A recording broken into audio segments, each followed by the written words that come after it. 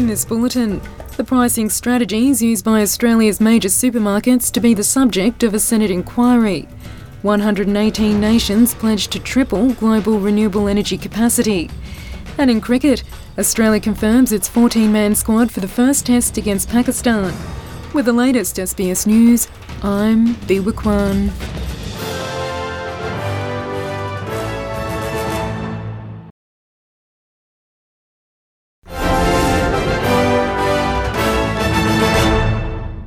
Supermarket giants accused of price gouging during a cost of living crisis could be scrutinised by a parliamentary committee.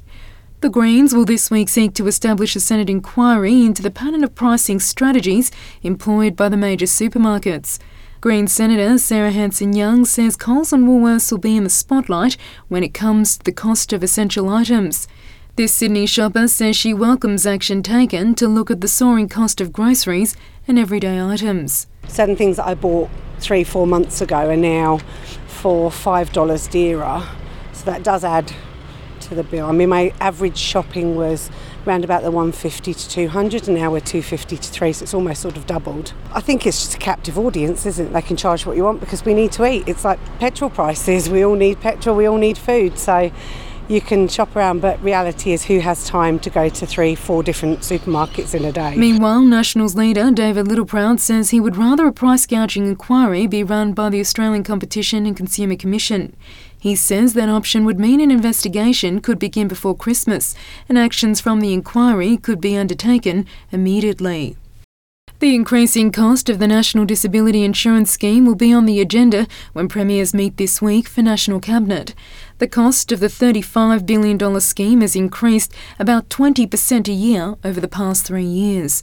Government Minister Murray Watt told Sky News the sustainability of funding is a key challenge. Over time, we have seen all of the costs for providing services to people with disability move increasingly towards the NDIS and away from things like schools and transport and other things which the states have traditionally funded. So there's got to be a discussion with the states about how we can continue to provide sustainable funding for the NDIS. The NDIS is obviously a Labor creation. We're very proud of it and we want to support it. And the way we need to do that is to make sure that it is sustainable in the long term. Australia has joined 117 countries at COP28 in pledging to triple global renewable energy capacity and double the annual rate of energy efficiency improvements by 2030. The United Nations Climate Summit is being hosted in Dubai by the United Arab Emirates, one of the world's top 10 oil producers. Australia's Climate Change Minister Chris Bowen says Australia has a key role to play in delivering on the pledge through the supply of clean energy technologies while spurring new Australian industry. Other major energy exporting countries, including the United States, Canada and Norway, are backing the pledge. US Vice President Kamala Harris called for nations to stop building what's called unabated coal power plants, which are plants without technologies to capture their emissions. Our collective pledge today to rapidly increase renewable energy also includes a call for all nations to stop building new unabated coal power plants. The climate crisis has emphasized that our world is interconnected, and to meet these global challenges, we must have global collaboration. European Commission President Ursula von der Leyen says the EU will invest €2.3 billion to help countries make the transition towards renewable energy.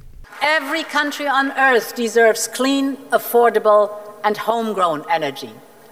Ladies and gentlemen, excellencies, today can be a turning point to make the clean energy go global and to put the world back on track towards our 1.5-degree goal.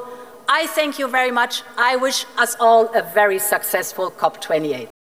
Advocacy group People with Disability Australia says the International Day of Persons with Disabilities is an opportunity to reflect on the ongoing fight to close the gaps in social, educational and employment outcomes. The group's president, Nicole Lee, says this year has been particularly tough, but the community remains steadfast in the call for the removal of barriers impeding the full independence and full participation of people with disabilities.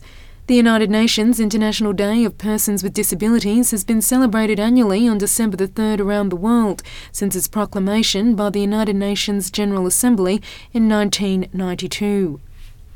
UN Secretary-General Antonio Guterres says the work continues to deliver solutions based on equal rights.